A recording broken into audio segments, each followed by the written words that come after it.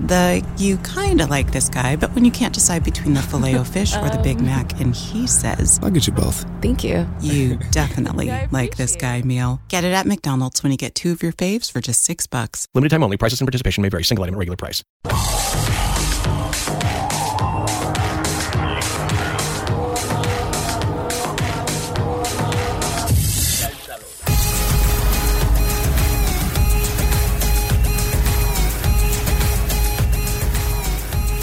Welcome to Beltalowda, the officially unofficial podcast for the Expanse on Amazon streaming, Amazon Prime streaming. I'm Jim.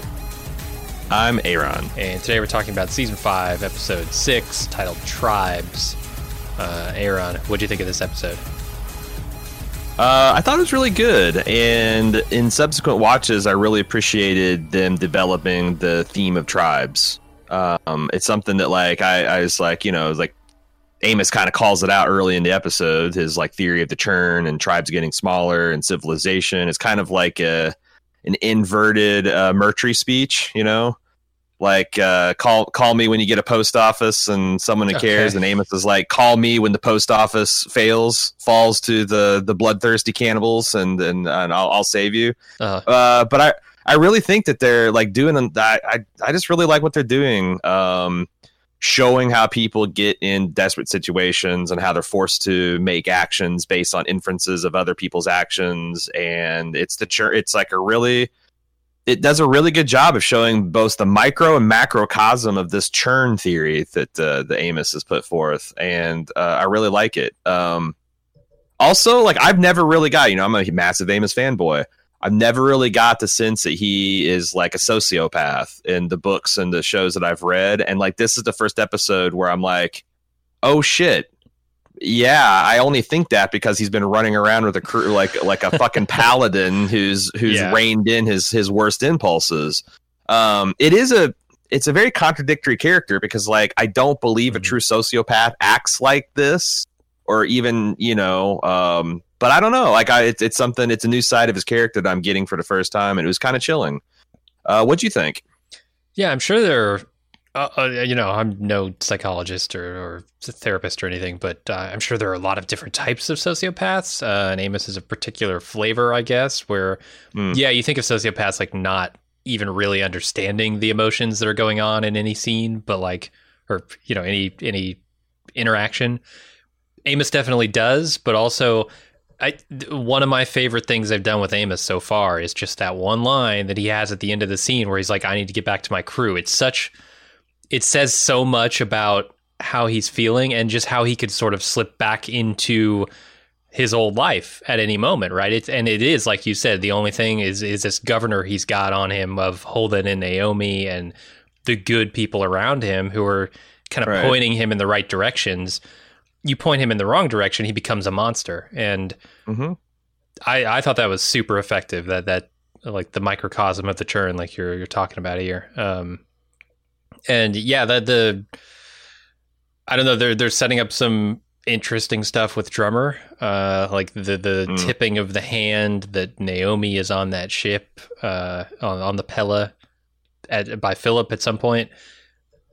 It creates a lot of interesting possibilities, right? And we see them jet off, so like we're not sure where that's going, but that opens a lot of interesting doors to see how Drummer's going to react, especially in the show, because like as a book reader, none of this stuff is really in there as far as Drummer's interactions. So this is a whole new dynamic for me to be watching in the show, and the stuff they've done with Drummer and Naomi in the show has been really good up to this point. So I'm super interested in that storyline. I'm astounded that to hear you say that this Drummer stuff isn't in the books. Now, is it because it's not in the books, or is it because it's happening with a different character? No, I would. Well, it's tough to say. Because I've noticed that's one of the things that the writers seem to lean on when they're adapting the book is like, take things that are inferred in the book and actually give those scenes, like Avasarala, you don't really get to know her until well into the second book, but and she's just kind of like, a behind the scenes person that's mentioned. And in this series, they actually make her, a full on character and kind of show what she's been doing that, Holden can only guess at. So I don't know, but it does shock me that, like, because I thought it's the drummer plot, but it's not drummer, it's thrummer. And no, I mean, he's a hard bitten belter out of series, but it's essentially kind of like what they did with Bull and Drummer. They just reversed Bull, drummered her, but no, they've done a lot more with Drummer and Naomi in the show than they have in the books, and I appreciate that. Like, the character development is much stronger. They don't do very much with Amos's character development in the books. He's more the gun you point at things with this mysterious past, which they fill in the blanks in a novella, but the mainline books don't really do much. They do all the stuff they're doing here, except the Claire and Amos stuff is not this deep. They're doing a much better job in the show with the Claire Amos dynamic, getting to know more about them and how they feel about their pasts and their parents and their current situations. Like, all of that stuff is far better spelled out in the show. Yeah, and I really like those character moments, because this is kind of like, man, I don't want to say it's a dull episode, but it's more one of those, and the Expanse has very few of them, where they're moving pieces around the board. Yeah, to set up for the next set piece. Like, the Expanse has been able to kind of, like, for several seasons now, just chain together cliffhangers. It's crazy, and this is an episode where it has some crazy action, like, Bobby once again forms an integral part of a structural support of a starship. There's the action scene, if you want to call it that, where Clarissa goes spider monkey on the survivalist. But it doesn't have, like, the cliffhanger is entirely emotional. Like, Amos coming out of Crossroads and realizing, holy shit, if I don't get back to my crew, that I'm going to go into dark places here. And they do a lot of, like, layered things too, where they're building tension, because that whole Drummer meeting Marco scene, he's spaced Ashford and, the relationship they had, and, like, there's a lot of fireworks that are expected to go off in that scene, and the fact that they diffuse that and they just kind of shove it down only means it's coming back later stronger, right? It's like this delayed fuse that you're watching going off in slow motion. It's going to be good. You've inserted an irritant into Drummer's faction, which is Carl, I think is her name. Yeah. Okay. That sounds right. I think that's a brilliant, and it also makes perfect sense in, like, a very Game of Thrones, tribute / ward / hostage situation. Like Fargo. We just watched this happen. Right? They traded their sons to keep the peace. That's what's happening here. It's a time-tested feudal manner of keeping the peace and keeping the power structures intact. Mm-hmm. So I thought that's all. It's like all makes very good logical sense, and also is going to pay off, I'm sure, in spades when it comes to drama. That's what I'm saying. Like, you don't, like, I'm not. I won't say that this is like a slow episode, because, again, I've seen in so many other shows, like, Breaking Bad was famous for these, where they'd have, like, 3 barn burners and then a quiet introspective episode. But you need those to set up the next barn burners, because if it's all action all the time, it's a fucking comic book movie, and those can be fine. But they don't resonate as much as I think the material and the Expanse does. So I appreciate it, and it's not like I found this, like, I was riveted throughout the whole episode. All right, well, let's get into it. We'd start off with Avasarala, however you want to say it, struggling to hold it together. She's worried about Arjun. She hasn't heard from him, and the acting Secretary General pays her a visit, who is way out of his depth. He's a guy who, I don't know, he's much more the 6th grade field trip type than he is the running the inner politics type. And give him a month. He'll be torturing belters with gravity before you know it. Well, maybe so, because he invites Avasarala to join his cabinet, which she's going to run rings around him. If she decides to. Like, that's the thing. I really like this guy. By the end of the scene, but at the beginning of the scene, I'm like, oh my god, this guy's a pushover. This guy's a know-nothing, gonna get steamrolled by Avasarala. by the end of the scene, I'm like, okay, I like this guy, right? He's making smart decisions. He knows his weaknesses. He's putting people with experience in places of influence, people who he respects for having warned him and been right on this call. Like, he's making good decisions right off the bat. Yeah. Counterpoint. I've seen Battlestar Galactica, and I think the play is when you're 65th in line of authority, that as soon as you get into the room and you have the people who are actually the lieutenants and experts of the previous, you just shit on them, tell them they're a bunch of fucking, war junkies, and intentionally antagonize all your experts. I think I don't know. It'll be interesting to see which one plays out better in the long run. Because I never finished Battlestar. I just that was a number one reason. Yeah. Because holy shit, President was Rosalind. Yeah. Whew. But there is a risk of over deferential to people with old ideas, possibly bad ideas that maybe created this situation in the first place. But I like this guy too because man, what an efficient sketch of a character. He's inexperienced, never been off Earth before, but he got into politics for the right reason. Yep. The guy, he had he thought he could do this guy's job better, won in presumably free and fair democratic election, and doesn't really want this kind of power. And sometimes those are the best people to have in these situations. Humble enough to know that what their limits are, discerning enough to know who they need on their team to be successful. And I'm really excited because, like I said, I hope they don't do the thing where like Avasarala just slips into playing him like a fiddle and puppeting him, and like because I think that's kind of like a bad arc for her. But yeah, I mean, I like it. If you look at, I just want to know what disease this guy is hiding. Clearly, if he's going to go the Rosalind arc, he's got to be hiding something. Sure. B, if you look at Avasarala's arc, throughout this entire show, really, she's always been dealing with assholes who have some sort of power over her, right? Except for small parts of last season where she was the Secretary General.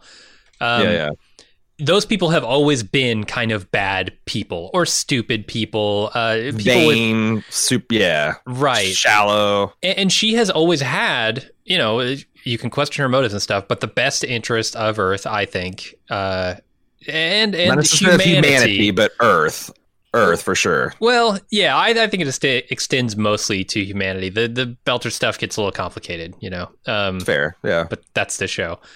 But yeah, I think she, has her heart. It's like Amos, right? If her heart is pointed in the right direction by somebody like this, I think she could do great things. It's just a matter of like, will this guy be able to?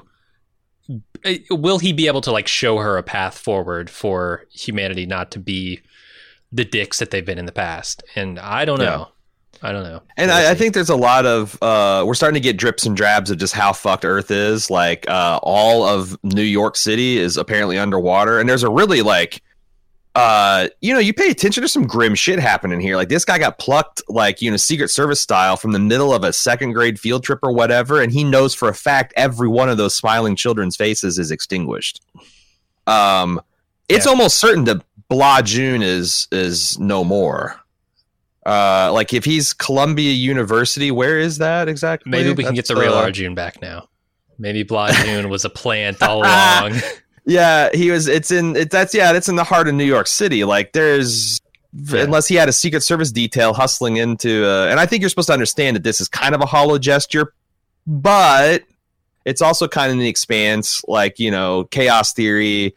He missed his subway because something happened, and he heard all those stories in like after 9/11, like people who should have been in there, but they missed their connection and they missed their flight, they missed their taxi, they decided to go outside for a smoke. Like, I wonder if they would pull something like that.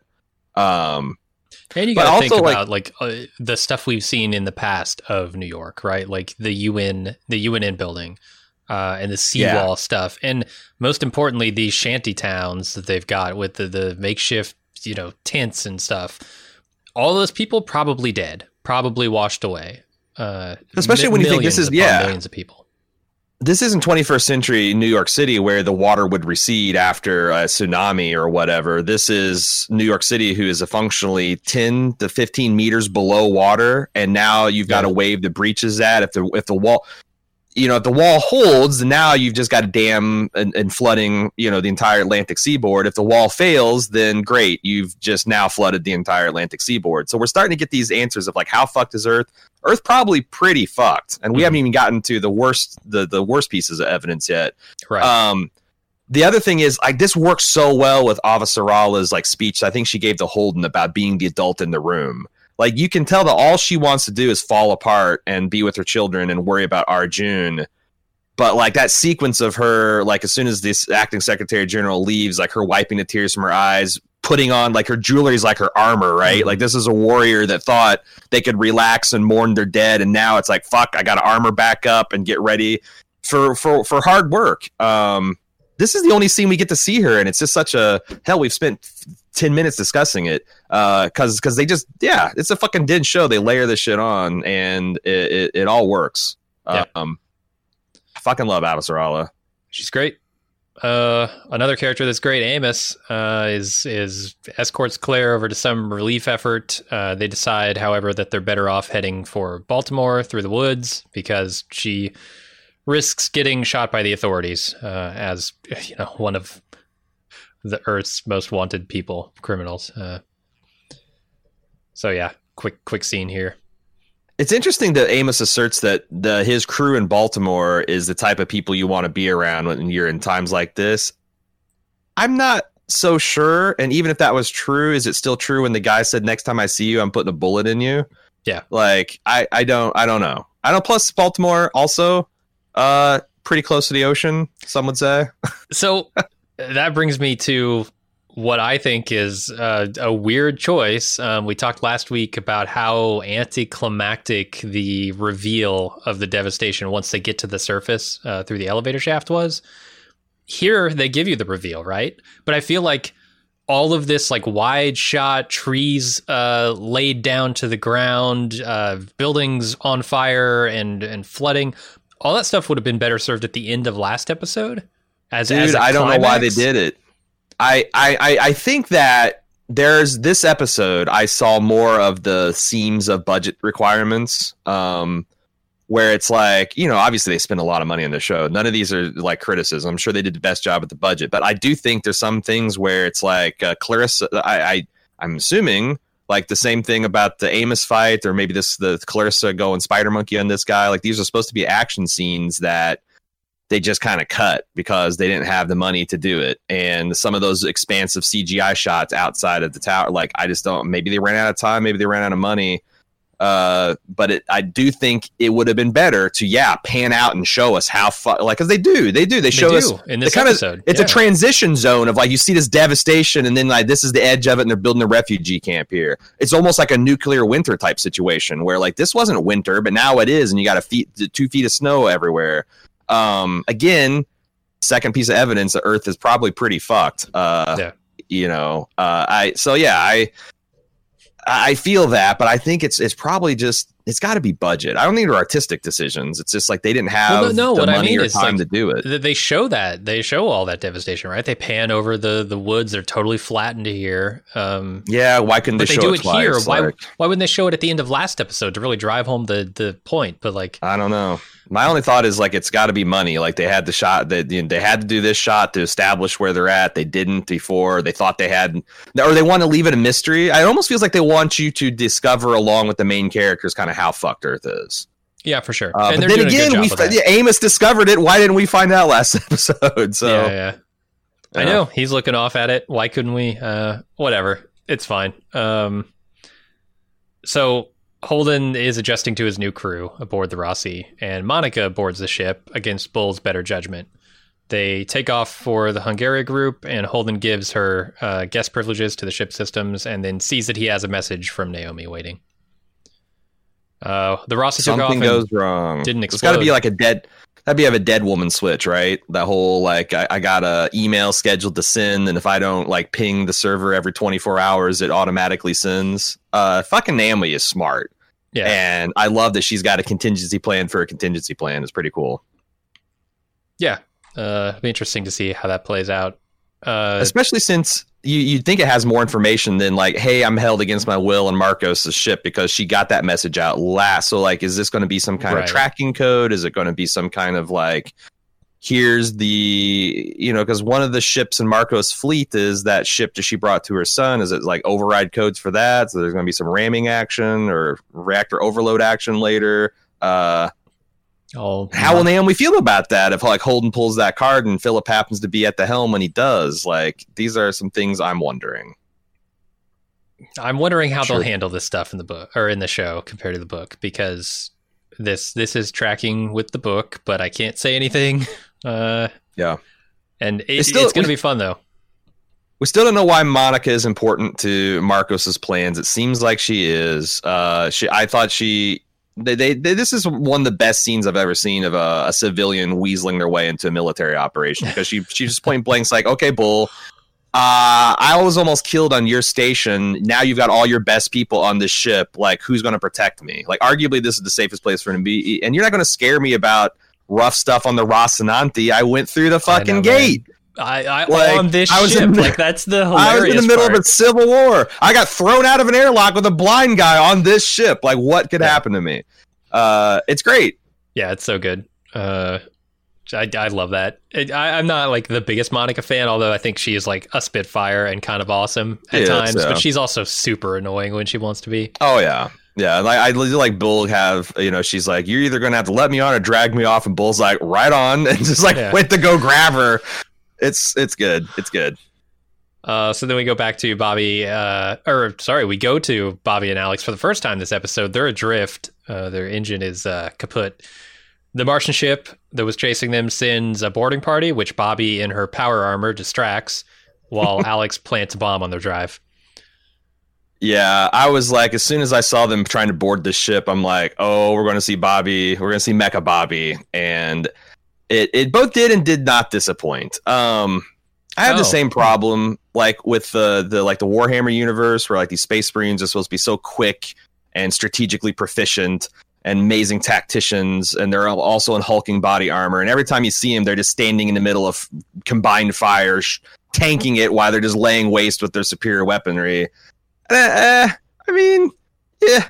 Does ever bother like this? Like, we saw Bobby on a training mission the first time we ever met her, and she's like sprinting around and taking cover and doing somersaults and stuff. And maybe she just knows that these belters have these little plastic rounds and it doesn't matter. Oh yeah, but like, is it a 1% chance of getting a hose nicked and all that? I guess I wish she'd kind of peek around the corner, even though she is in their hulking power armor. Yeah, that's fair. Like the computer says threat level low. It doesn't say threat level no.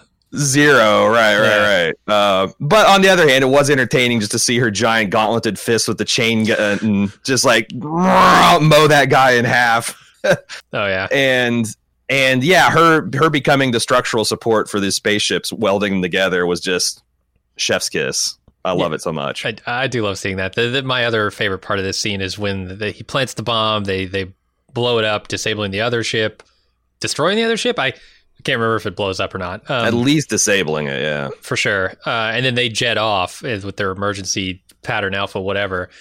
The way that Alex gets leveled to the deck, and he's like taking it. Like, Alex isn't crushed or anything, but he's pinned to the deck, and then Bobby's just standing there in her portable crash couch smiling at him. Yeah, they're both whooping. They're both doing war whoops, and he's doing his yeehaw. But yeah, he's just crashed down to the deck, ass up. It's a good scene. And it's a good.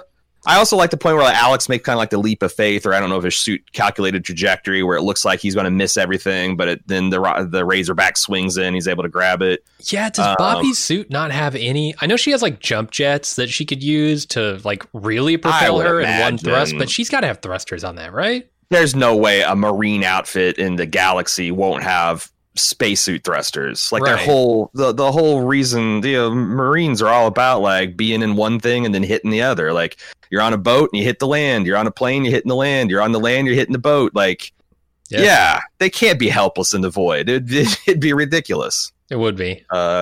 They'd be in the army if that's the case. Yeah, I'm trying to think if we'd seen it, but I can't remember. Yeah, I feel like maybe there was some like suit displays of like retro actor Fi when she was like falling off big high cliffs in season 3, or those bridges like softened the not only is a lower gravity but a softened impact. But I don't know. Could be. Wasn't Diego? Is that his guy's name? Diogo. Wasn't Diogo when weren't they kind of like jetting up the elevator shaft? Yes, they were. I don't think they were climbing. They were just kind of like Iron Manning up. So there you go. Yeah. Okay. One other, I've been looking for this information forever and ever, and I finally found something that explains the entire livery of the Razorback, which we got a real nice shot of. It's like the history of flight. It starts with, so apparently the Icarus, or maybe a Leonardo da Vinci concept of human flight, and then the next one is the Wright brothers. The next one is the Spirit of St. Louis. The next one is just a 747, kind of random.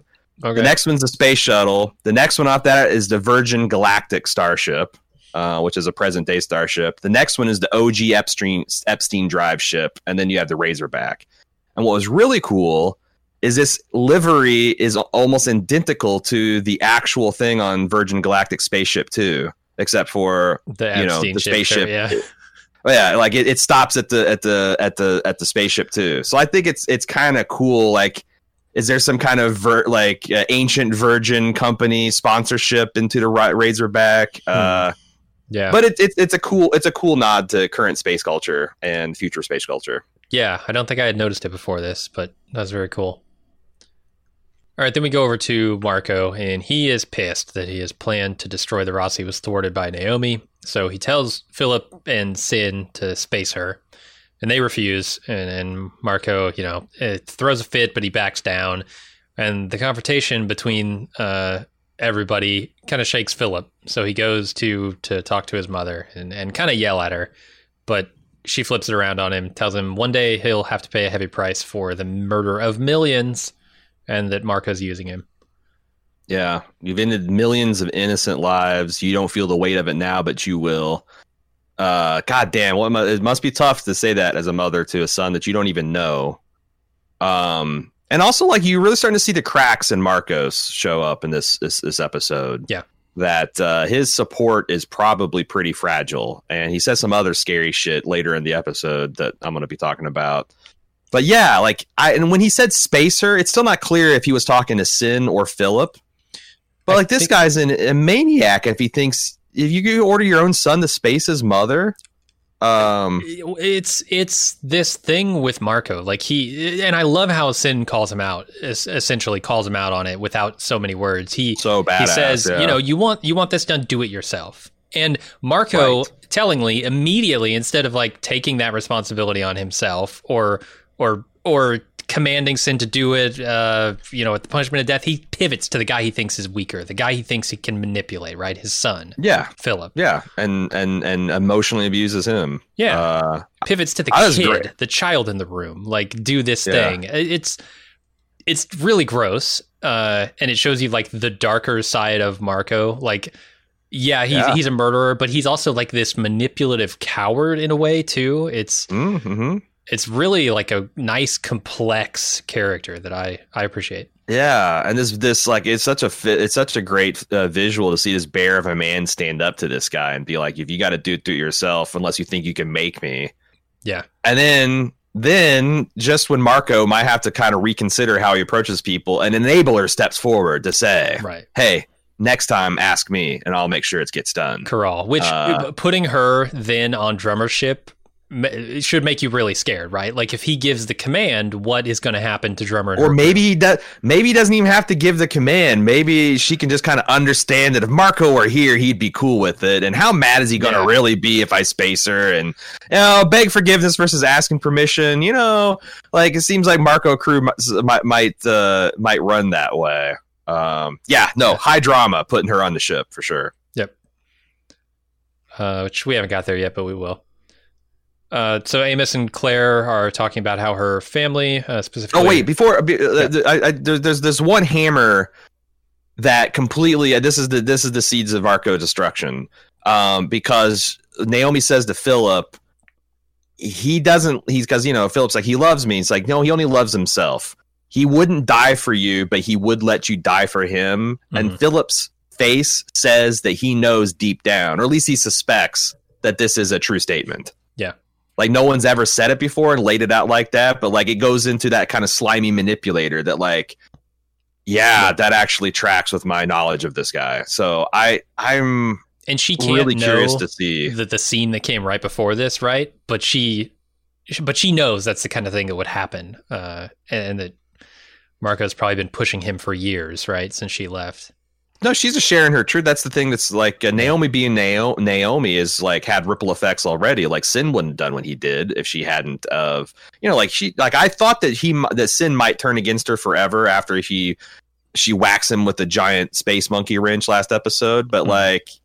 Nah, in fact, like she's actually scored points on every person. She's kind of a proto-molecule contagion of goodness that's slowly infecting his inner circle, with the notable exception of Carl or Carell. Yeah. So, all right, Amos and Claire are talking about how her family, specifically her grandfather, helped fund this reforestation project they're traveling through. Claire's not feeling great, and Amos notices a body on the ground. And as he's stripping it, they're going over the history with their parents and how, Amos thinks he's got a father out there. It's a Schrodinger's parent kind of thing. And as they continue on, the sun begins darkening. And then they run into a guy who probably killed the body they found, I assume.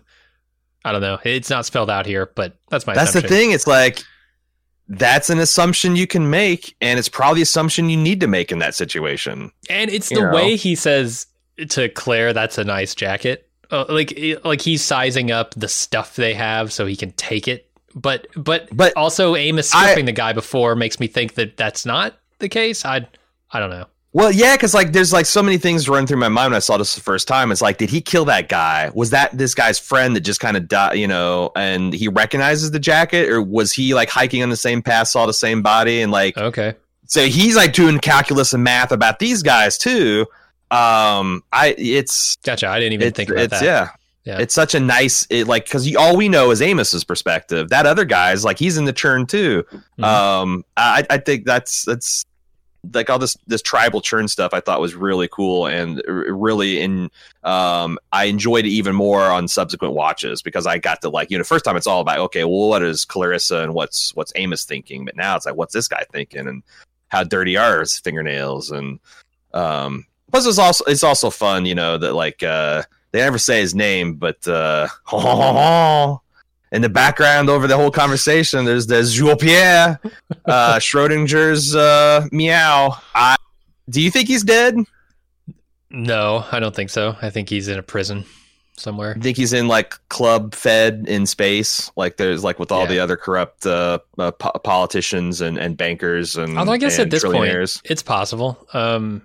I don't know where the prison that I think he's in probably is.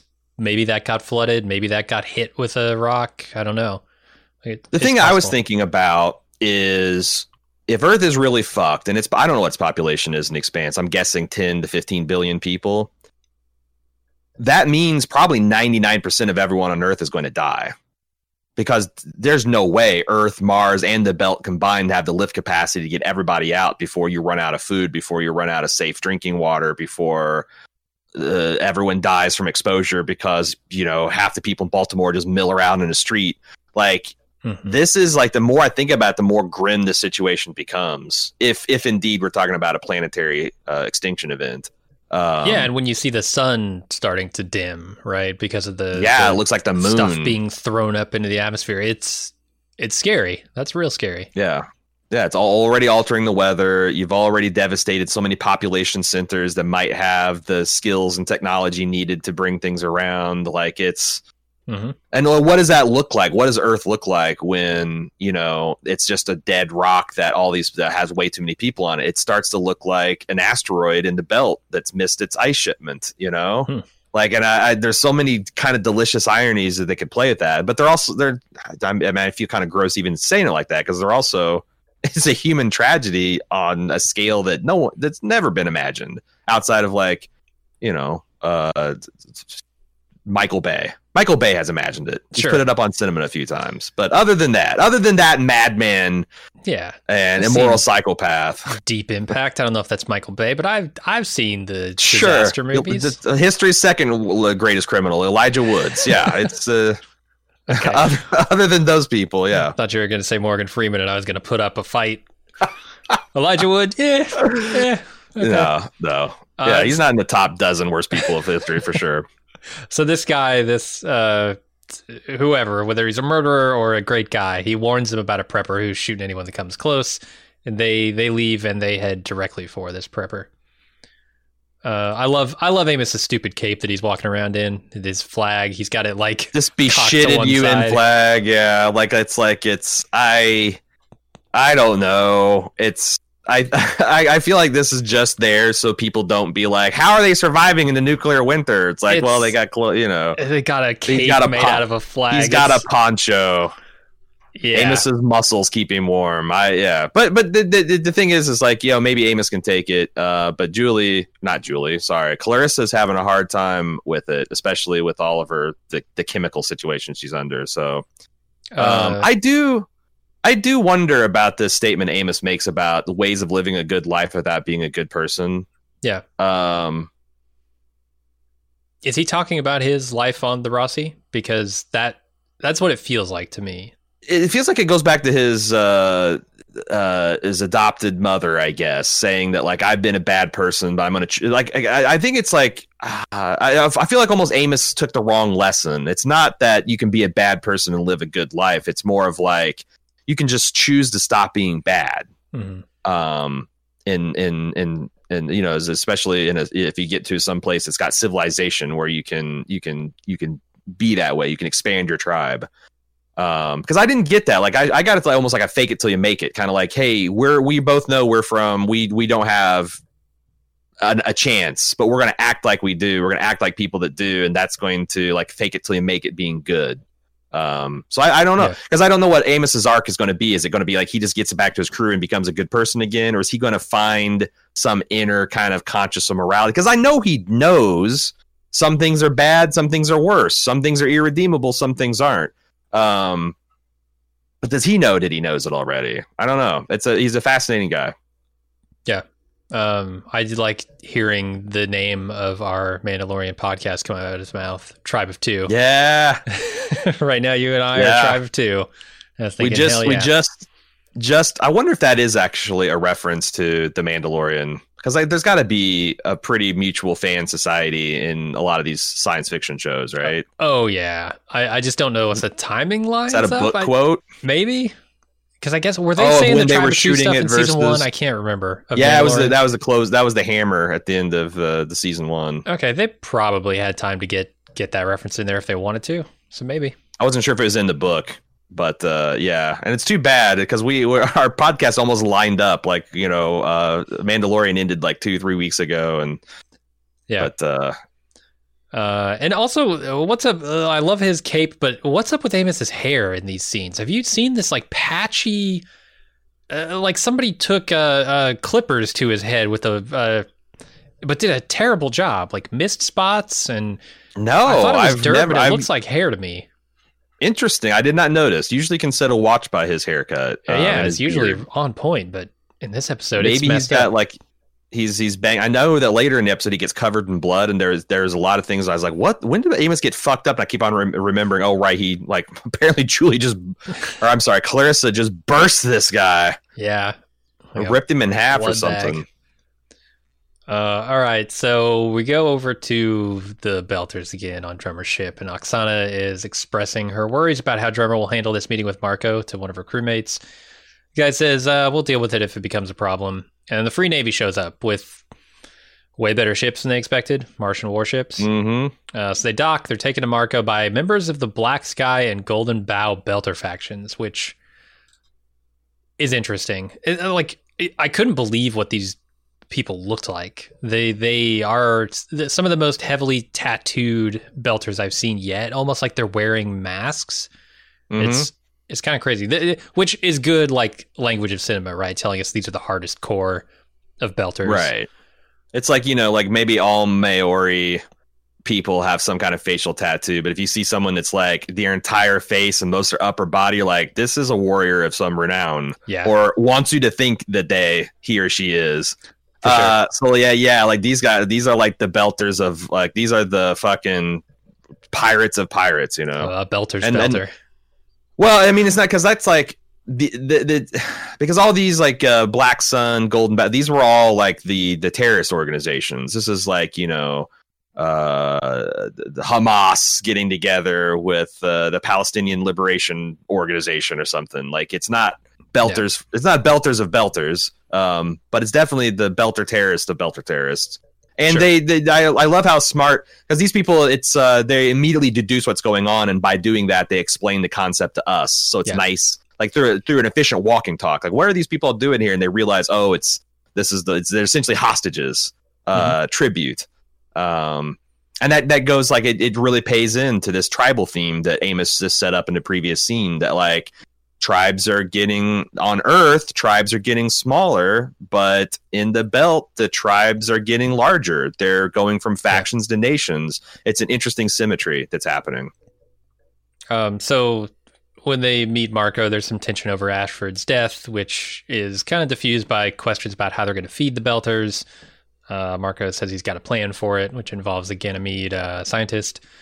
He invites Drummer to join the Free Navy, and it's a tough decision because they're in a war that he started, and they need his protection. There's so much great stuff here. Like again, in the walk and talk, they also let us know that according to these belters who would know that based on who he's got on his ship, that Marco probably commands about half of the military might of the OPA Navy. Yeah. Where I guess the total OPA, which is significant. Like, because once if he goes 30%, then there's still hope that you can get a bigger faction. But, if someone controls 51%, then by definition, they have more support, and you're going to have to work to change that.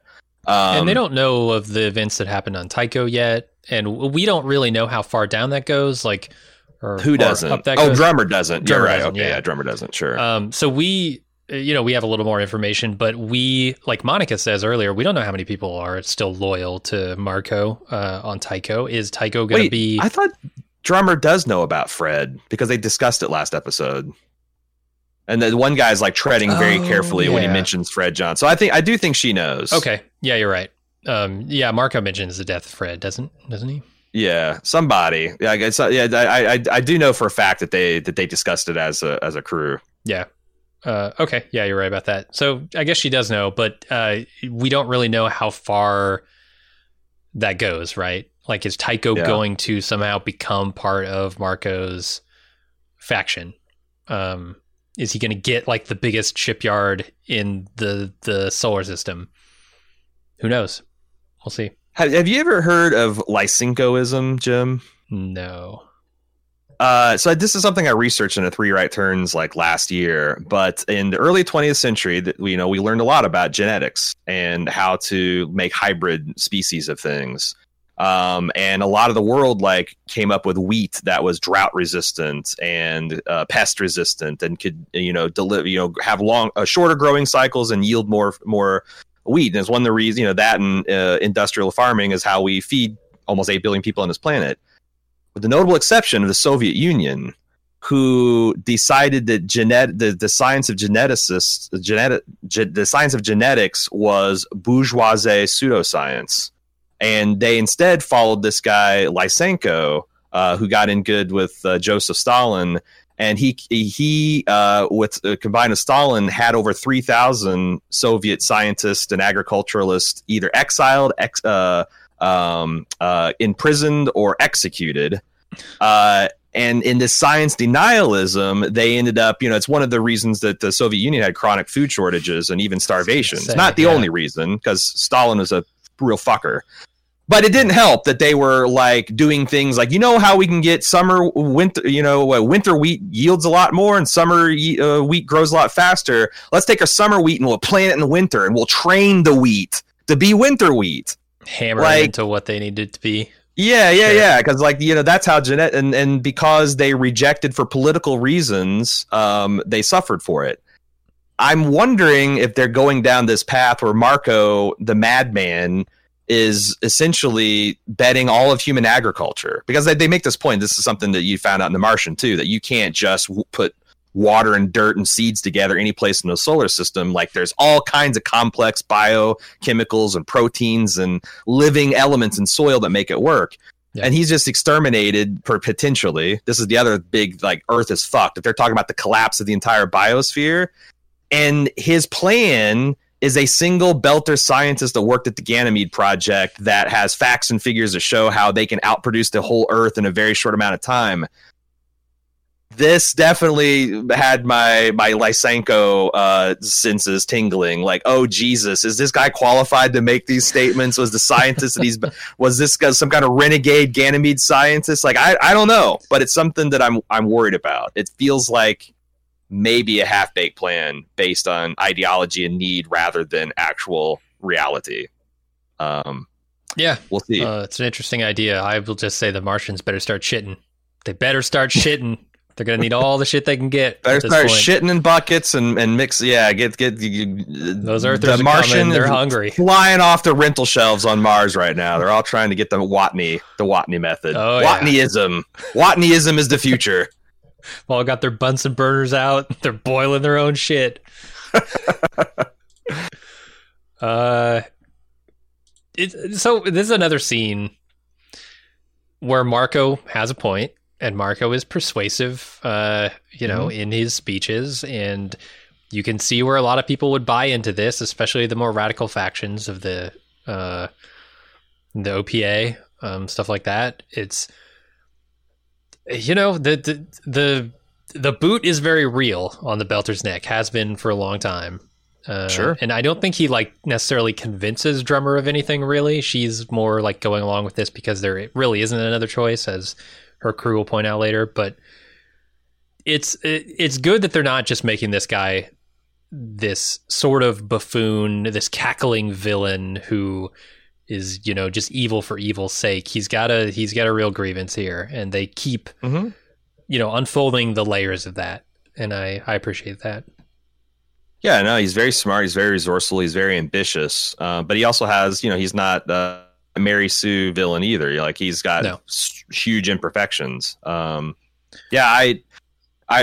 It's rare because it's funny because on our sci-fi Sundays where we watch 2 Star Treks and 2 Expanses, we've had like back-to-back terrorist plots. And I talked about this in previous weeks. It's so funny that it kind of lined up this way. We don't usually get this kind of nuance when we're seeing in science fiction. It's like when we just pick terrorists, they're either universally bad and they have to be defeated by the legitimate law and order of the galaxy, or they're unambiguously the good guys, the Rebel Alliance, and we don't ask about too many questions about who was on the Death Star and blah, blah, blah, and what happens afterwards. Some things that the Mandalorians are kind of, giving us answers, and the answers aren't good. Sure. But yeah, like I really enjoy how, like for 99.9% of us on this planet are just kind of trapped with the people that are making the decisions. And if we live in a country that lets us, every couple of years we get to decide who are those people. But it's kind of terrifying. Like, I felt it being in this Belter committee where it's like everyone's right, but you're also trapped. It's a choice without it's a choice without a choice. And that if nothing else, if that sinks through people's heads, that's an amazing insight into the human condition. And that's one of the things that Marco is so great at, right? Presenting people with choices that aren't actually a choice. Right. I think that's why he gets so many people to follow him, because yes, he is charismatic, and yes, he is fulfilling some sort of wish that the Belters had for a long time, but also he kind of traps people into these situations. You get the impression that like Sin, is on the edge there, and it's maybe only like he's gotten in too deep at this point with like he forces people to commit Gamora code and like all this stuff. Like maybe he would want out if he could get out, right? Yeah. And I wonder, because like the thing that I'm thinking is also, how do you beat a guy like this? And it seems like the only way to do it is to you have to beat him, but you have to beat him in a way that like proves what they say is a lie. Yeah. Because like he has an enormous amount of truth that he can use for Belters to motivate him. Like, like what he said to Naomi earlier in this episode, like, we've been in a war, you just don't know it because they're killing us so slow. Yeah. I mean, we've seen enough of the show to know that that's true. How does Earth and Mars fight this without confirming that all those things are true? Are there ways, like, you know, and that's what Ashford hearts and minds. was How do you do dealing the with hearts too, and right? minds? Like Ashford doesn't space him before because he knows that if they could create a martyr here, it's just going to make things worse. That Because you've got to kill what he stands for, not just him. Right. And And that's the only way you can do that, I mean, is like, the long game is like, hey, if you go back in time and take care of Belters, treat them fairly, you wouldn't have this guy to deal with. Right. Best time, you know, like, so the best time is 100 years ago. Second best time right now. But you also have to go to war with half of them. So what's that look like? Boy, Hardy. But if this show's got answers, I'm gonna have big ears listening to him, because we could apply that to a lot of modern life as well. I also like what they're doing with Drummer being on the same ship as Naomi and not knowing it. Like, she'll figure that out here in a little bit, but like the delicious bit here is that she's walking around in breathing the same air as Naomi, doesn't even know it, could help her, right? Could do something about this. It's good. It's good stuff. Yeah. So Amos decides he's going to walk right up to this prepper's front door and claim that he wants to trade. The prepper makes him strip and is about to shoot him and take whatever he has when Claire powers up and just tears him apart. They go inside to find a boatload of supplies and some bikes. Amos lets Claire sleep off the after effects for Maud and hears her talking about monsters in her sleep. I think that's about it for this scene. Yeah. We find something very important in this scene. What's that? Which is Amos does not skip leg day.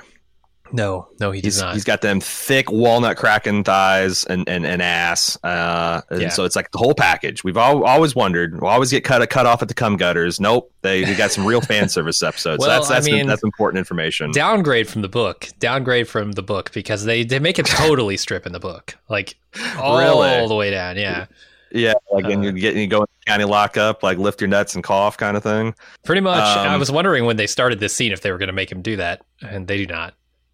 This guy, this prepper, this 24th century prepper, looks so much like Dexter that I tried to make a joke about, like, this is like Dexter the 17th after he wandered off to be a lumberjack. Then his descendants wandered, denuded North America, and finally, when the ancestors of Meow started reforesting it, he came down from the Canadian Rockies but I felt like Amos looked foolish in this scene because it didn't feel like he had a plan. Like, if there's a scene of like him like, hey, if things get dicey, do your tongue thing, and she's like, I don't know if the tongue thing is going to work. He's like, I have faith. You know, like, then it's like, you know, because I think you're supposed to understand that he knew that if Clarissa spends the night out here, she dies. Yeah. And that was an unacceptable thing in his logic structure. So any risk, even if it was certain death, it's just like he doesn't care about his own life or whatever. So I think it works anyway, but I do wish there was a line of dialogue, because like Clarissa looks so bad, I just assumed that she would just pass out on a tree. It was somewhat shocking when she came and spider monkeyed the guy. And also didn't help this pretty clunky non-stunt action scene, you know? Yeah, very stylistic. All those kind of action scenes have been filmed in a very stylistic way this season. Except for the suplex heard around the shattered world of last. We haven't gotten a lot of, and you know, there's been that fire team assault on Fred's quarters, and there's been some cool action scenes. It just, I don't know why they wouldn't do it here, except for because we've seen Clarissa kick ass before. Mm-hmm. Yeah, I'm not sure why they went with the shaky cam, Clarissa in your face, scratching you, blood explosion.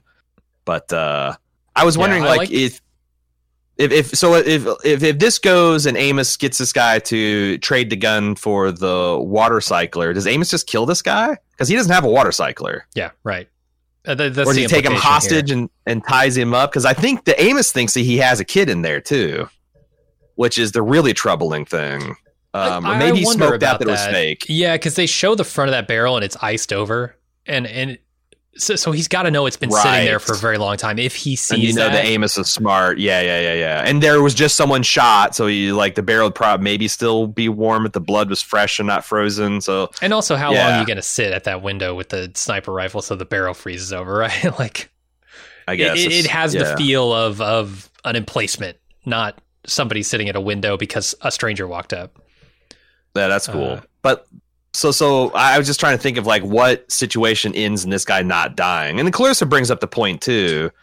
But like, I think that's the thing. Amos goes in there fully intending to kill this guy, and Claire, but he had no way to do so, and that's the thing. Oh, is it Claire? I've been calling her Clarissa this whole time. No, it's both. It's both. Claire is short for Clarissa, and Peaches is nickname, short for her fake name, Melba. Yes. Yeah, because some people asked us that on the live watch. So, I don't know. I felt like it felt like a doomed charge that got saved because Claire wasn't as hurt as we thought she was, maybe, or she had just enough inhibitor or to have one brief burst of action or whatnot. But yeah, I mean, a lot of the stuff she's feeling is because of the drug come down, like she's coming off these inhibitor drugs, and so you get the impression that like, and she's already tried to use this power once, and I think that helps here because you're not sure how Amos is going to get out of this if Claire isn't able to use her powers, and fortunately she is, but that was a big question mark.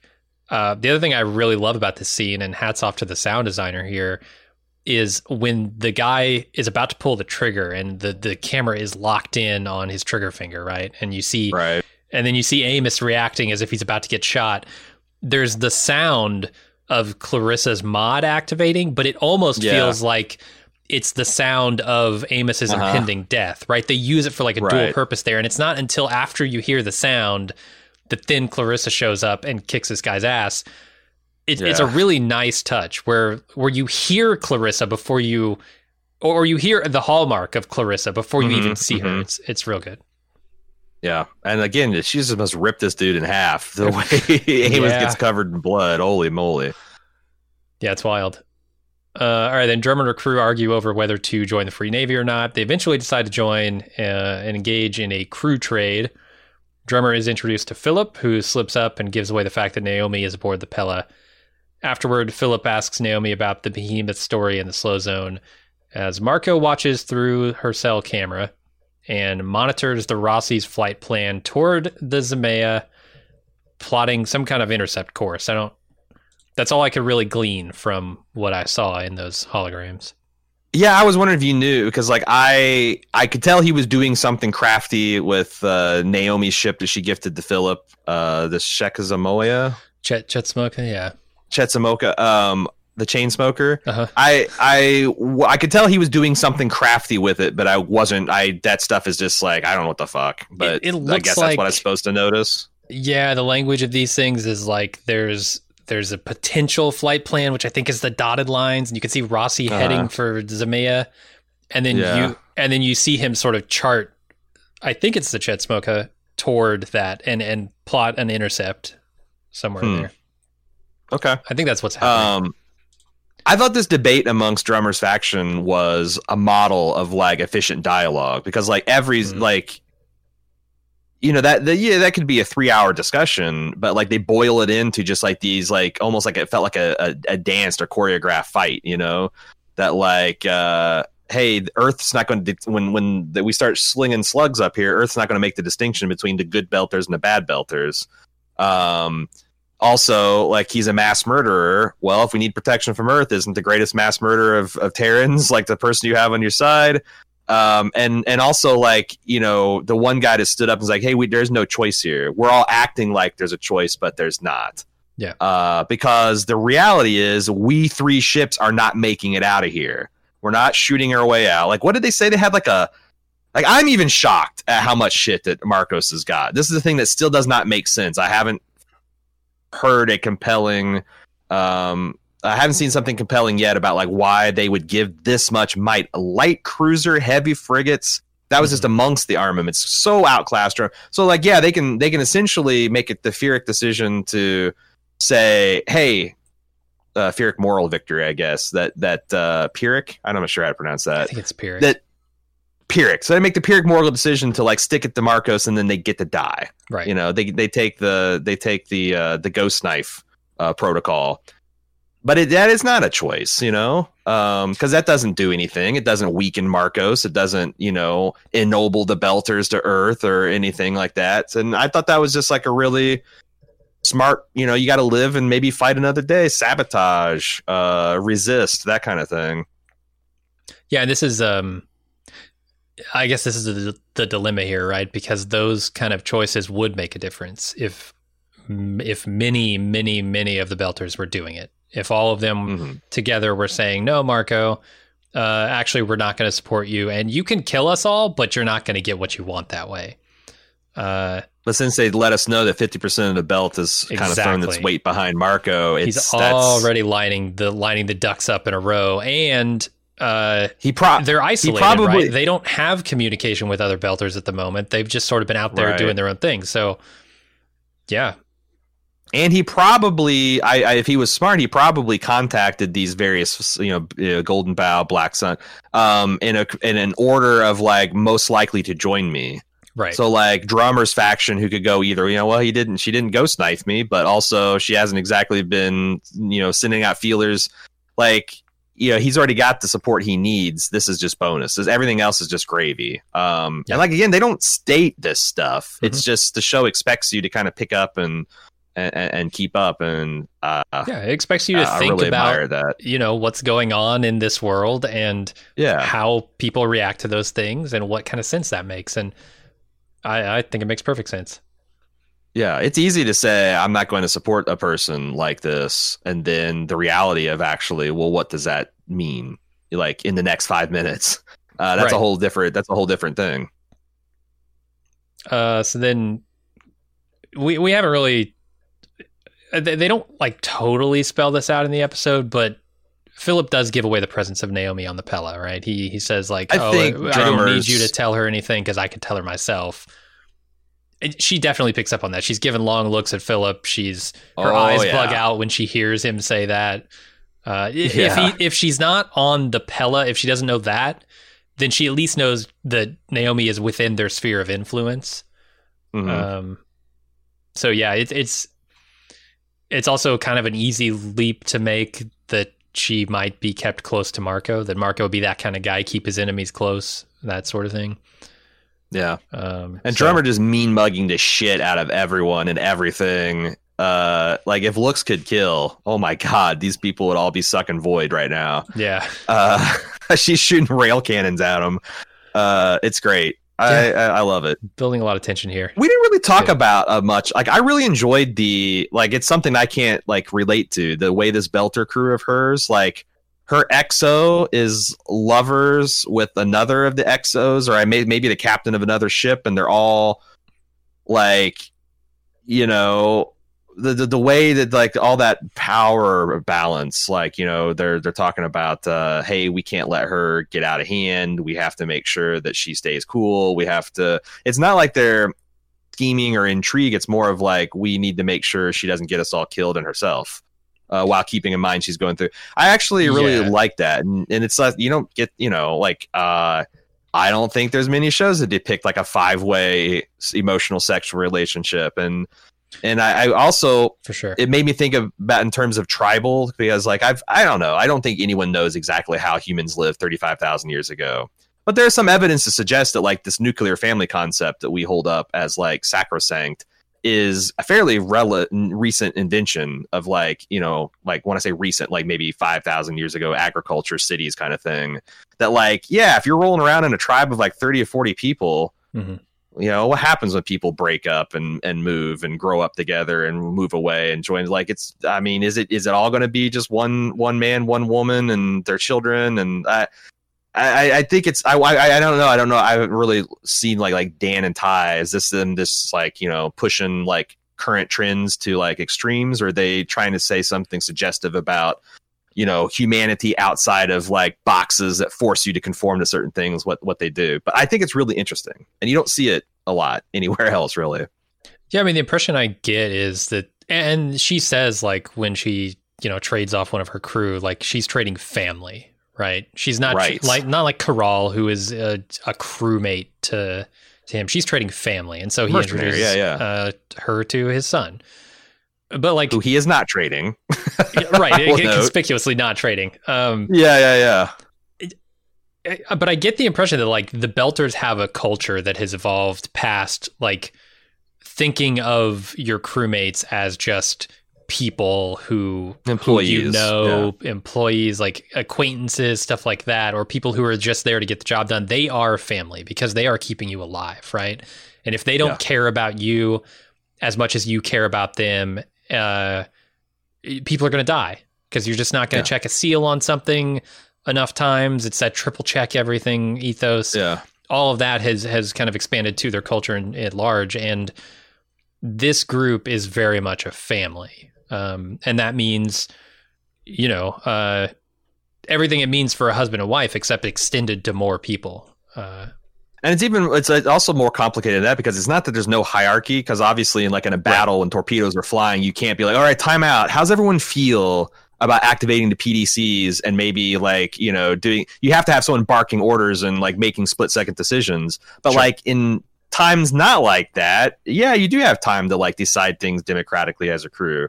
It does seem like the Belters are a little, it makes total sense because the Outer Planets Alliance looks like an anarchy symbol, but it does look like they found some kind of way to practice small scale functional anarchy amongst the stars.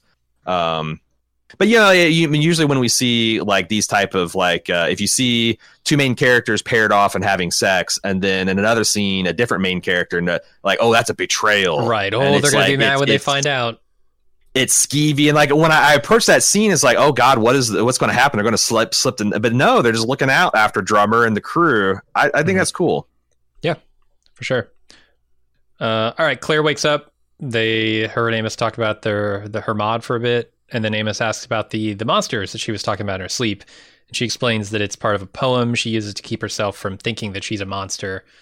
Unfortunately, it has the exact opposite effect on Amos, who says, I need to get back to my crew, which, holy shit, that is an understated, dark line. Because I want to stress that we don't have access to captions. I could not understand what Amos said, where he's like, oh, all right, Holden, something about Holden would approve of what I did to that guy, but I couldn't get the exact dialogue. Yeah, that's the gist. Sure. Okay. But he's realizing that he is one of those monsters because he's not afraid. I mean, right? She has just labeled him a monster, right? By saying that I'm not a monster because monsters do bad things, but they're not afraid of killing. Right. And Amos kills without fear. Yeah. And that's like, because I think that last season he said something about like, it's not that he doesn't get afraid, it's just he's not, I don't know. So like, that's the thing. It's like, I don't know if the show's actually saying that he is a monster and a psychopath, a sociopath, or he's just got a lot of fucking damage that keeps him from seeing things the way a normal person does. But yeah, he does need to get back to his crew, because whatever path he's going to be on is not going to be improved by him being in these life and death situations for much longer. No, he can't stay in the churn and remain a good person, or at least remain pointed in the right direction if he's not a good person. And it's be interesting to see how much longer does he have to go out here and in this survival situation. Can he get off Earth? What does it look like when he reintegrates with the crew of the Rossi? He's gone kind of like feral. Are we is he gonna start like choking out Holden again, or throwing Alex through a fucking table? And because he's been known to overreact in earlier seasons. Sure. Lots of fascinating story potentials for my favorite character.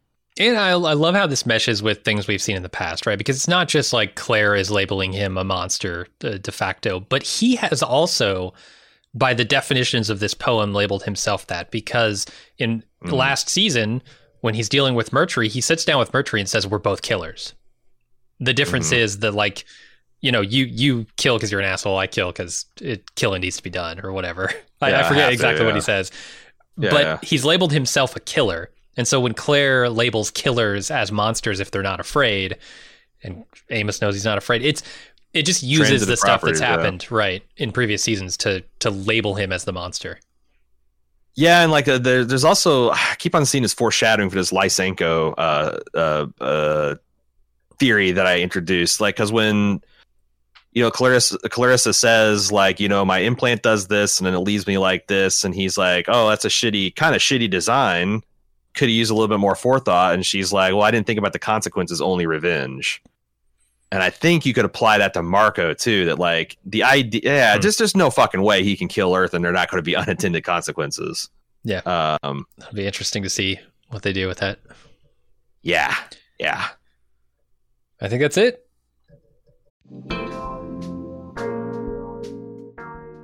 This podcast is sponsored by Helix Sleep, and I don't know about you, Jim, but my sleep schedule is whacked out from the holidays. I've been staying up late, binging TV, playing video games. Sometimes I'm up till 4 a.m. Next night I'm passing at 9:30. I'm just every which way here. I've forgotten what sleep is at this point. Well, you know what I say? New year, new sleep habits, new mattress. So let's talk about Helix Sleep. And the cool thing about Helix Sleep is they recognize that we all have unique bodies that have unique sleep support needs. Whether you're a human, nocturnal vampire, daywalker, straight robot, whatever, Helix 2-minute quiz will match your body type and sleep preference to the perfect mattress for you and the way you sleep. The quiz does all the heavy lifting because they have several different mattress models to choose from. And not just soft, medium, and firm options, no, but they have mattresses great for cooling you down if you sleep hot, and a Helix Plus mattress for plus-size folks. I took the Helix quiz and was matched with the Helix Dusk because I wanted something that was kind of in the middle of firm and soft, and I sleep on my stomach. Helix gives me a great night's sleep, so if you're looking for a mattress, take the quiz, order the mattress you're matched to, and the mattress comes right to your door shipped for free. You don't ever have to go to a mattress store again. Helix is awesome, but you don't need to take our word for it. Helix was awarded the #1 best overall mattress pick of 2020 by both GQ and Wired Magazine. They're so confident they even have a 10-year warranty, and you get to try it out for 100 nights, risk-free. They'll even pick it up for you if you don't love it, but you will.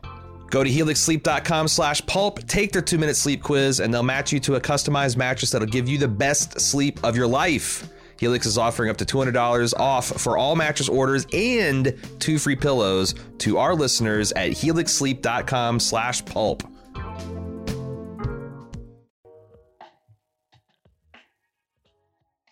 Does it make sense that the same company who controls half of online retail also passively eavesdrops on your private conversations at home?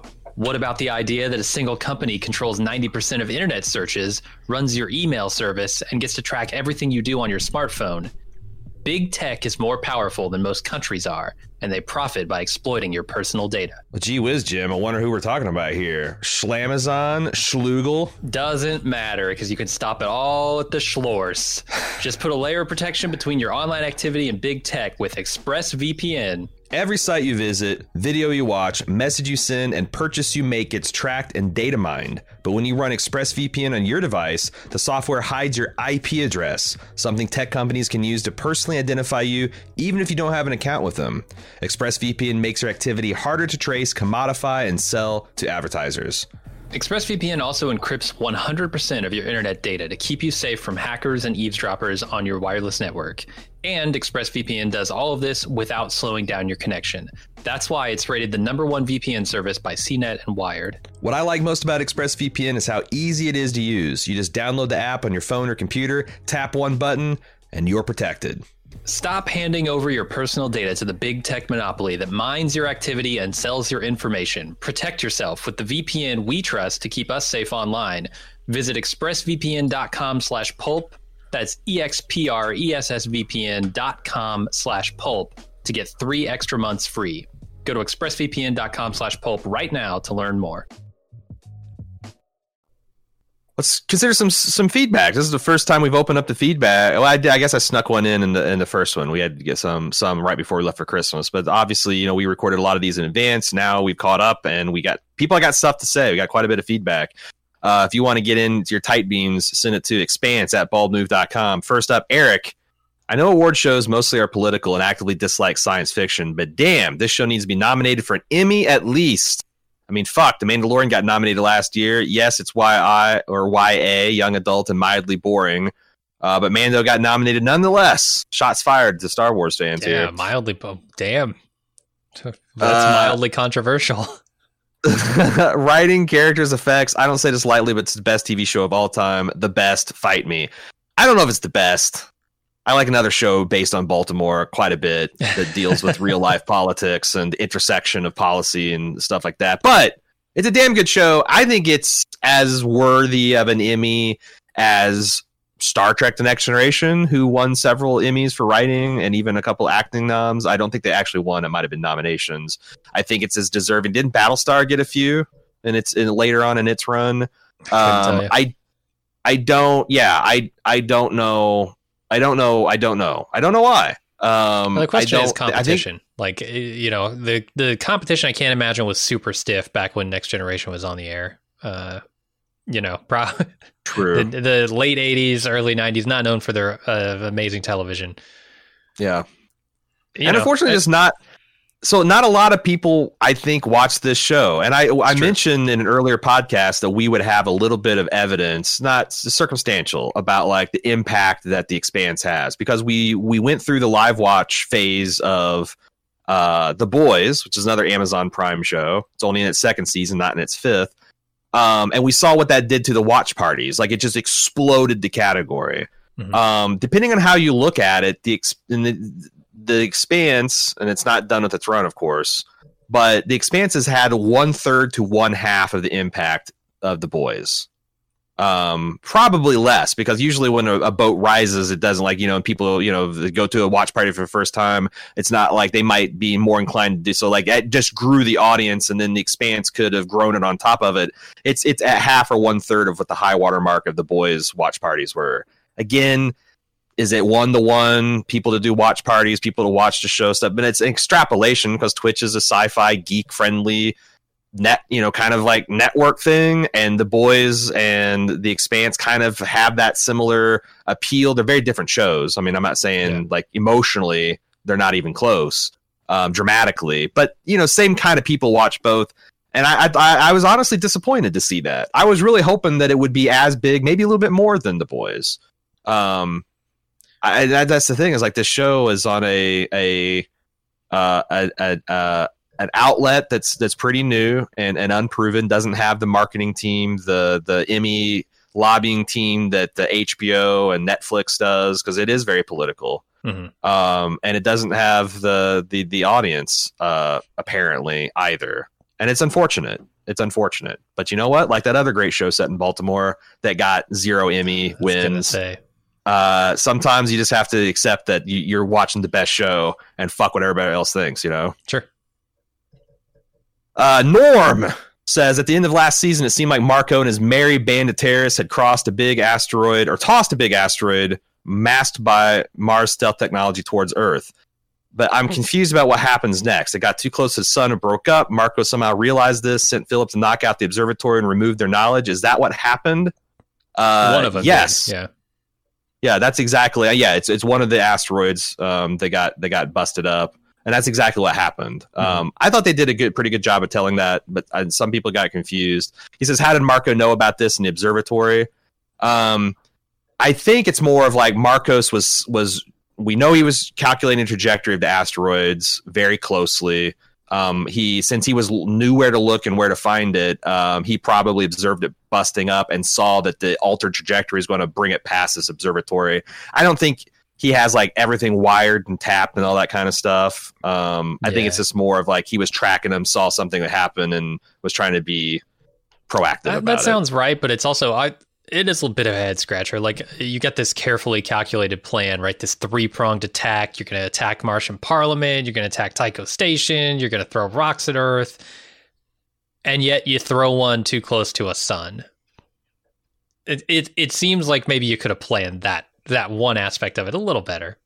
I guess I would say the same, except for I've seen two space shuttles blow up in my lifetime with thousands of people combing over every square inch of it and checking, and like it was a putty ring that brought it down one time, another was like 2 or 3 tiles that were scuffed up because of ice hit it. So it's like, the Martians data material safety sheet show like how much gravitational effects it can withstand and what Kelvin it can before it starts to break apart. Like, Yeah, it's tough. I guess like why sling it so close to a sun, but maybe they just miscalculated. Yeah, I mean you don't get to choose. Isaac Newton is the one that gets to choose what trajectories are, and if you wanted things to hit in a particular time in a particular set, you gotta, I don't know. Yeah. Got a slingshot. Yvonne says, "Do we think that Drummer's eye makeup is tattooed on?" We saw in episode 3 she even wakes up in her full Death's Head makeup. Yeah. However, saw a little smeariness when she got weepy. Maybe not tattoos. Right. But seriously, it has to take at least 20 minutes each morning, plus touch up several times a day. She seems too badass for that kind of major primping. It looks perfect even when she's in a life or death battle mode. Cessa and I discussed this at length during these episodes because we saw the same things. You got any book insights or? Oh yeah, the book has like 16 pages, right smack dab in the middle of a firefight, talking about her eye makeup. No, of course not. They don't deal with it because you don't see it in the book. Yeah, no, I assume it's makeup because it does smear. So tattoos don't smear unless future tattoos smear. I don't know. Maybe this is like a moving tattoo she's got. Well, so I don't know how tattoos work in Expanse, but we have seen, or maybe we have. I've seen someone spray paint a Rocinante by just waving like a dot matrix gun towards it and just magically appears, like almost like it might be nano reactive pigments or something. I've seen the same thing when they spray painted like Remember the Can't graffiti on a station wall. It wasn't like Banksy style templates and paint. No rattle cans, yeah. Yeah, so I imagine like that kind of technology you could probably do makeup and even tattoos pretty quickly and easily, kind of like a Lilu Dallas multi-pass little eye scanner thing. You just hold up to your eyes and do. And I suggest that the running makeup when she's crying is our 21st century limitations of tattoo makeup technology. Because I think it's supposed to be like that kind of like it's so. My idea for these tattoos is they're permanent in that way that they're not going to change. Like you can't scrub them off, but you could go and have them reassembled. Yeah. With the same technology to put them on. But it's a shame. It really reduces the belter's badassness in my eyes. Because if you could just get a tattoo like spray painted on in 5 seconds by some dude wherever you want, like if you could do it yourself in the mirror in the morning, give yourself random tattoos, it's not nearly as badass as like, I don't know, having the bottle of ink that you dip the needle into and you're hitting with the little hammer, right? Like the Maori stuff. It's right. Yeah. Come on, belters. Don't take the easy way out here. But I think Drummer would say it's like not my tattoos that intimidate people. It's my fists and my torpedoes. So okay. I do the tattoos for me. Well, the torpedoes are for you and the golden bow because they don't know that yet. Yeah.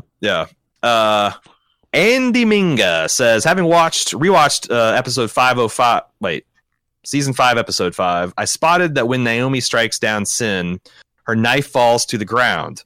It looks like Philip hadn't noticed and confiscated it, but still had an idea of what she wanted to do to Marco.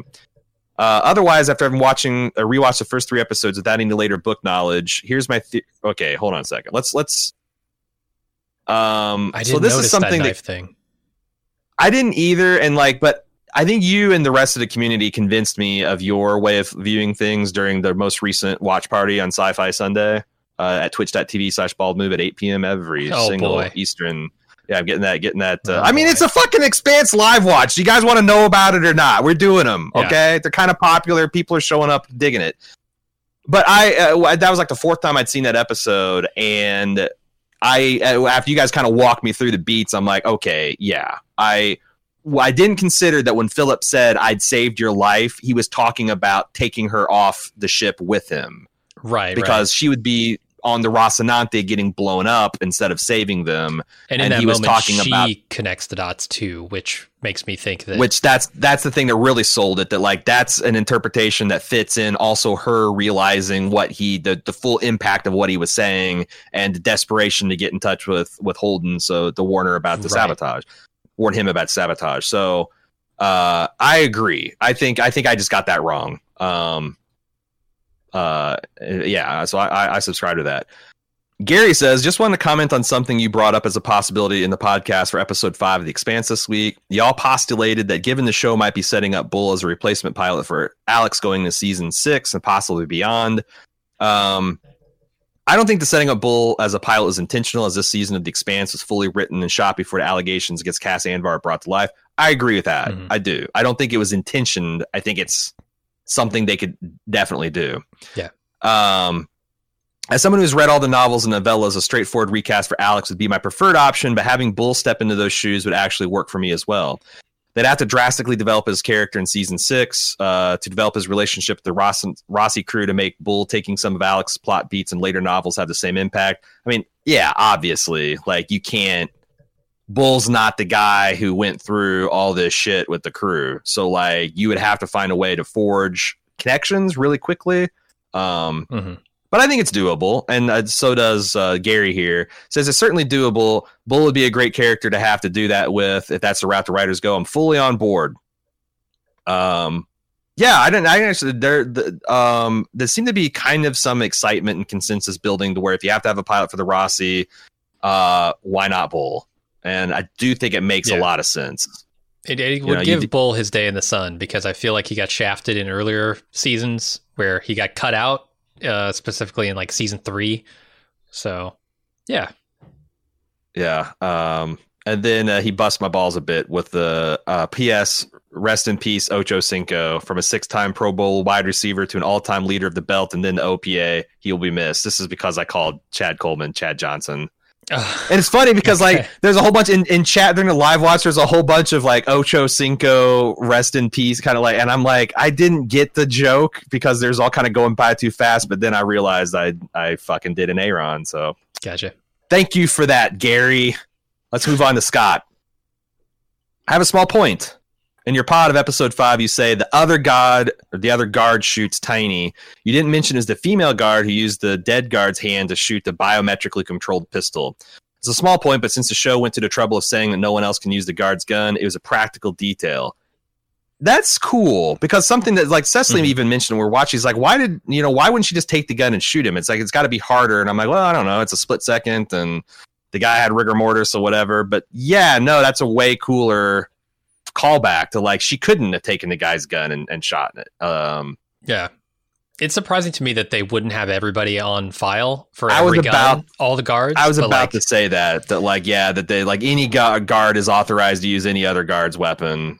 Yeah, you would think that would be the case, but I mean, look, in my effort to concisely recap things, I gloss over a lot. Like, it's not, if you wanted to point everything that I gloss over during a concise scene summary, we'd be here all day. So yeah, that's what the podcast is for. So yeah, or that's what the feedback is for. Because I didn't even pick it up. I thought it's a cool detail. Yeah.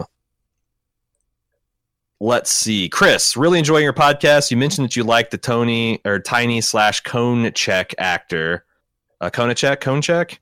Boomer Phillips. He played a character in another show I watched, Letterkenny, on Hulu. If you're not familiar with the show, it's worth checking out.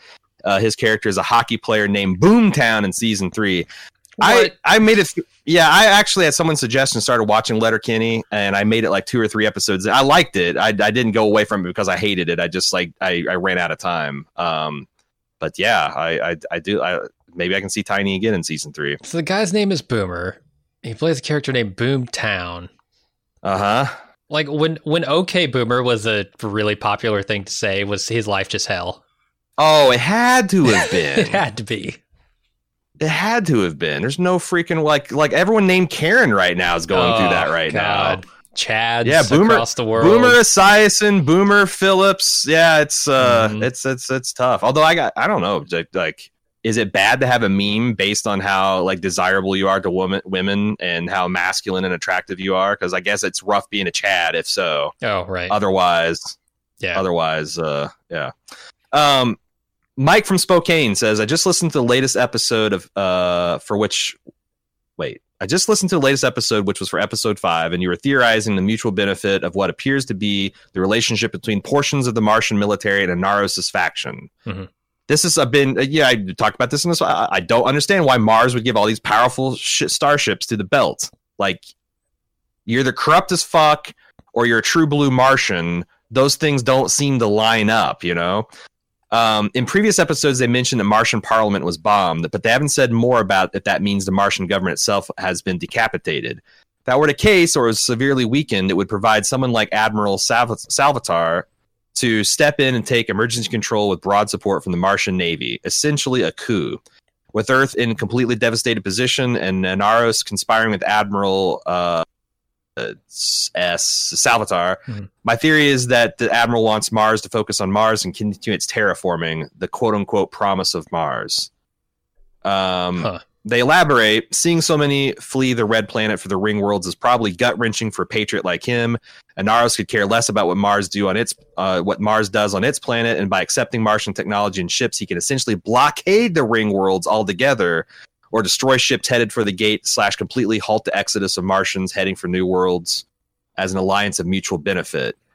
This makes a lot of sense. Someone else, which I cut because I wanted to talk about this in this email, mentioned that maybe you could use the protomolecule for the same thing. That like if you sent the protomolecule through all 1,000 gates or to all 1,000 worlds and activated it, made them uninhabitable, then the Martians would have to go back to terraforming Mars. These make a lot of sense. Jesus, at what cost, man? Gonna give up 1,000 worlds to preserve your homeland? I guess a fanatic might see a benefit. That's what I'm saying. Or not even like. There's certainly generals in America's history during the Cold War that would be more than willing to push the button against Russia, even though that would almost certainly devastate Earth and it would make life hard for everybody. But they would do it because they believe in the cause. And we know that Mars has had a lot of pointed guns right at Earth's head in the form of like planet killer missiles and atomic weapons and stealth first strike technologies. So I think that this, if this guy's got blood, more dust in his blood or veins than blood, maybe he would accept like killing Earth to get and shutting off the stars to humanity to make Mars, to fulfill the dream of Mars.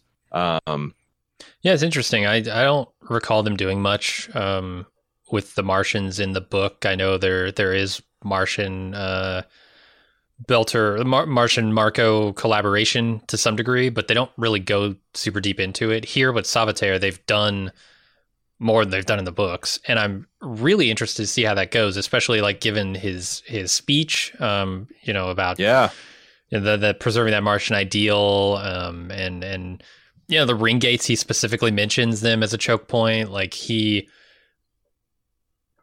I don't know what the attack looks like on Mars, and we haven't seen that yet, but I'm hoping eventually we get around to whether this guy survived it. Whether this guy was part of it, because if he's part of like giving Marco, weapons and ships, probably like that's the only guy high enough up there to even get a ship to Marco. His involvement could be a lot greater than we think.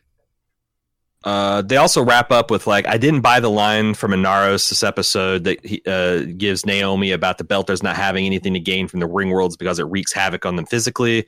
This isn't a ton of science on this, but every planetary body is a different level of gravity. Surely there's some planets that the Belters would find perhaps uncomfortable at first, but eventually adapt to.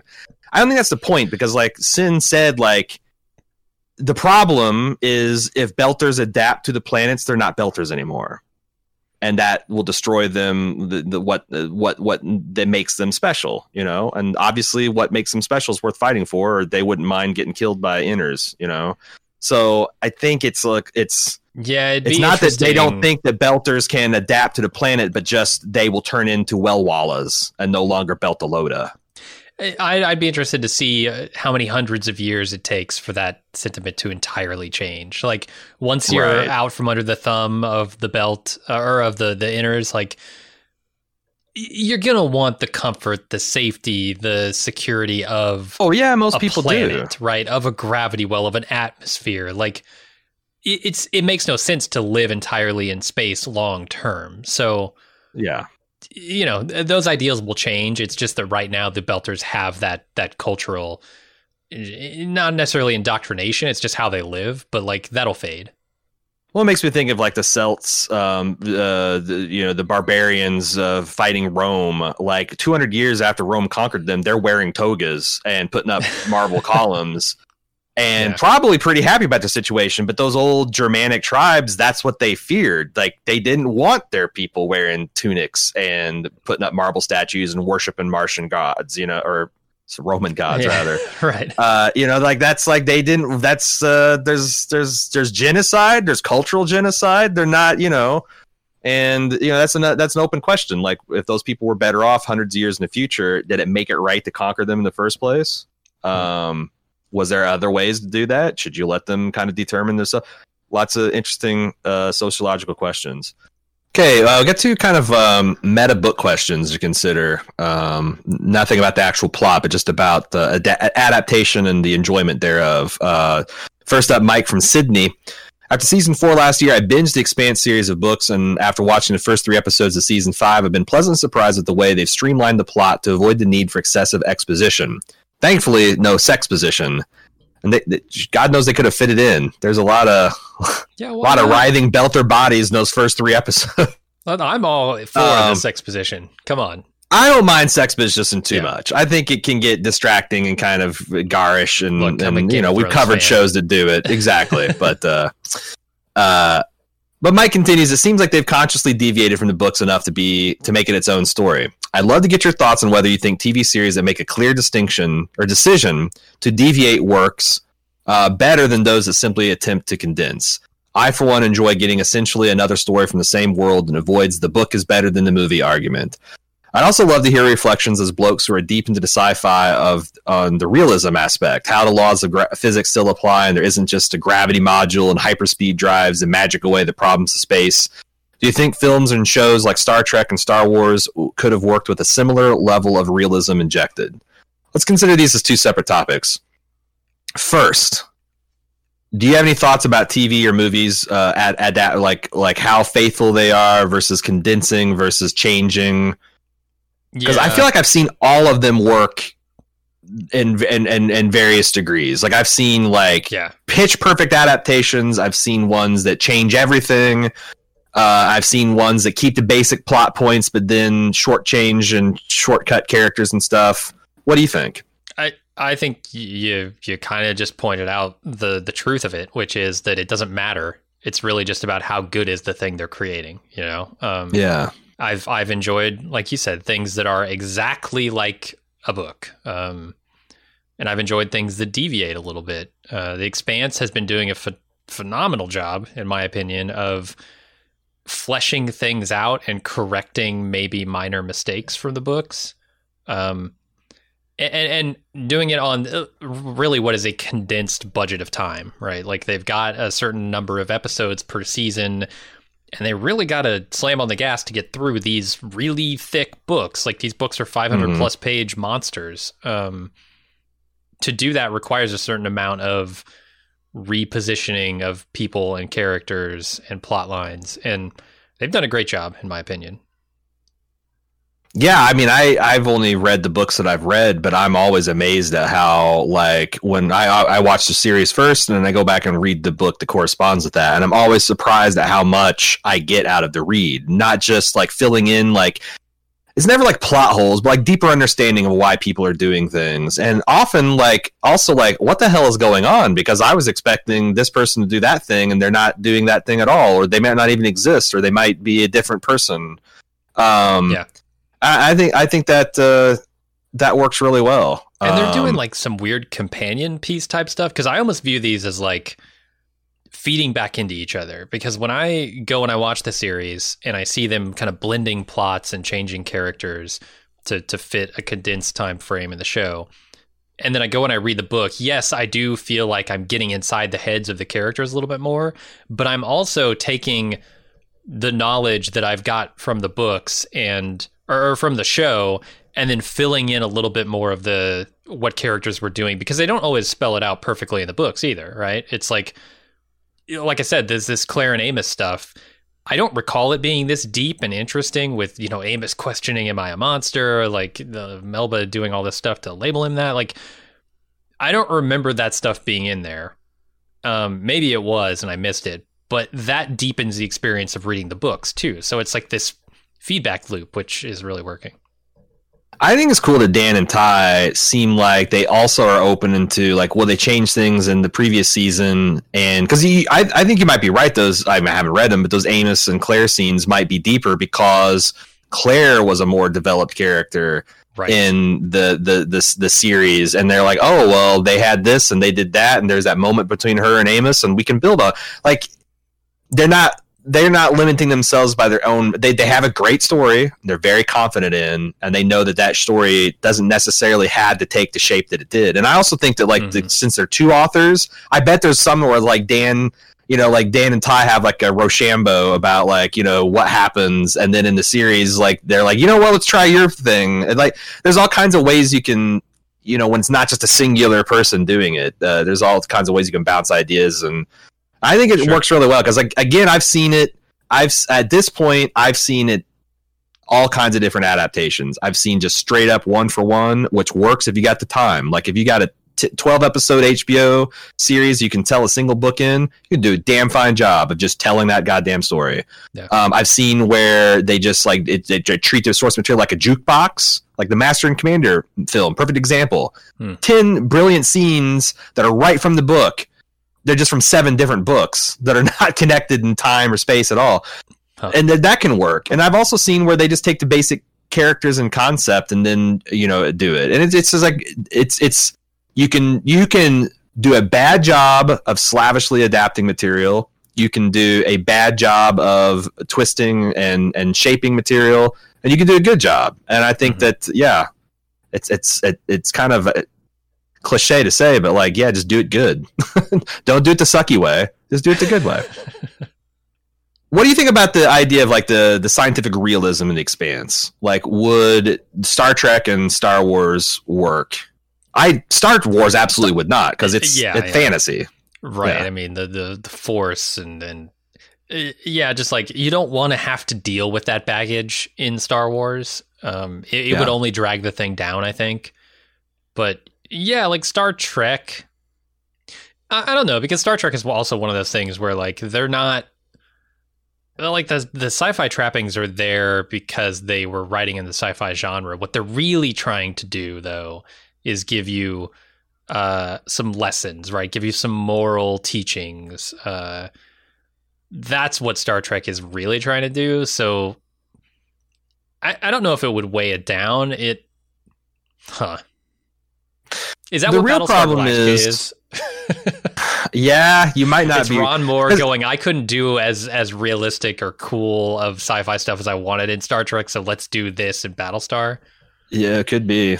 Because I think that like I think we're a little cheating, because like if you don't want to tell a story of mankind spanning the galaxy, you are stuck in a solar system. You just are.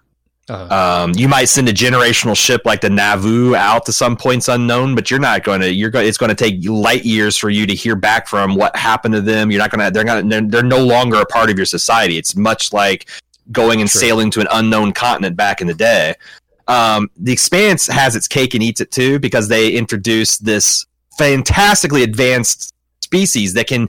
You talk about obeying the laws of physics. They can fucking cancel fusion in at least an orbital radius of a planet, and they're gone and they're dead, and we're just playing with their toys. So like we can have the star-spanning humanity without inventing warp drive and all that. But it's the same thing. Like the Expanse is discovering the Star Wars universe after they're dead and gone, kind of like. So. And it's fantasy in its own way, right? It's science that's so far beyond us that it's magic. Right. It's everything protomolecule, like everything Terran and Martian and Belter is very grounded and realistic and gritty. Yeah. Everything protomolecule and beyond is like, it's magic. It's Asimovian magic. Right. It's the faster than light travel, the warp speed 9 point whatever in the form of a ring gate. Right, that can then take us to Illis in a matter of months instead of hundreds of years. Yeah. Donald says the first 3 episodes have been fun, and I'm enjoying being back in the world of the Expanse again. The showrunners still remember the little things, like seeing Holden still have to use his radiation meds after all this time. It's a nice touch. I wanted to ask Jim if having read the books made watching the show experience worse. I have read up to book 6, and I think it's impacting my viewing experience. I find myself thinking about what is about to happen instead of being in the moment and enjoying it. I mean, that sounds like something that can happen. What's your experience, Jim? My experience is like looking at those things and going, okay, how are they going to twist this? Because I know all the pieces aren't exactly lined up the way they are in the books. And I'm watching now with like, you know, macro scale knowledge, but the micro scale of the stories they're telling are just as intriguing as day one of the book read to me, because they're different. Yeah. They're so different. Yeah. And I, you know, like, living in the moment is kind of like a life practice. You have to, you know, because like you might find yourself getting caught up in real life with expectations and them fucking with you and being unable to enjoy the thing that's actually happening. And it's because you're so kind of caught up in the thing that you wanted or expected to happen. Maybe it's better, maybe it's worse, but you're missing it because your expectations are linked up. So I was like, I don't know. It's beyond the scope of this podcast to talk about how you cultivate what they call presence, you know. Maybe a one weird trick topic. Could be, yeah. Come on, the one. Speaking of 3 right turns, one weird trick. The other show I do, we talk about stuff like that. But it's, I mean, I've definitely felt that, but it's usually when it's a bad adaptation.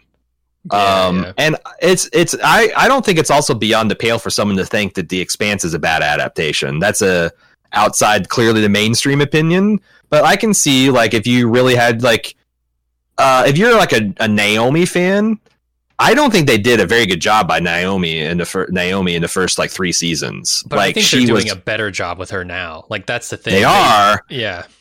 But if Naomi was your favorite character in The Expanse and you got 3 seasons in and like, you know what, she's the fucking Ron Weasley of this joint. She's always the blame. She's always one causing conflict. Does she just shut up and trust you'd have a point because that's not in the books. Like Naomi's much more, if anything, Holden is the one that's kind of like fucking everybody's life up. Mm-hmm. So like, I can definitely see people being unhappy with certain aspects of this adaptation. You know, like again, it's outside of I don't agree with it, and it's outside of what seems a mainstream fan experience. But that sucks sometimes when you're you see everybody inside enjoying themselves, and you're out in the cold. Yeah, I don't know. Be present. You just go sit on a log in Dagobah and talk to Yoda for a while until you realize that you just gotta let go. You gotta turn off the targeting computer and use the Force. Donald. Yeah, I'm definitely closer. As Jean-Luc Picard said, you should use the maybe that'll help you detach a bit, buddy. I'm definitely closer to the last thing you said, which is like you feel like you're getting two stories. It's this is the doublemint gum, double the pleasure, double the fun. I get to experience the story twice from different angles, and I'm really loving that. Yeah. Yeah. Which Counter-Strike level do you prefer, Dust or Dust 2?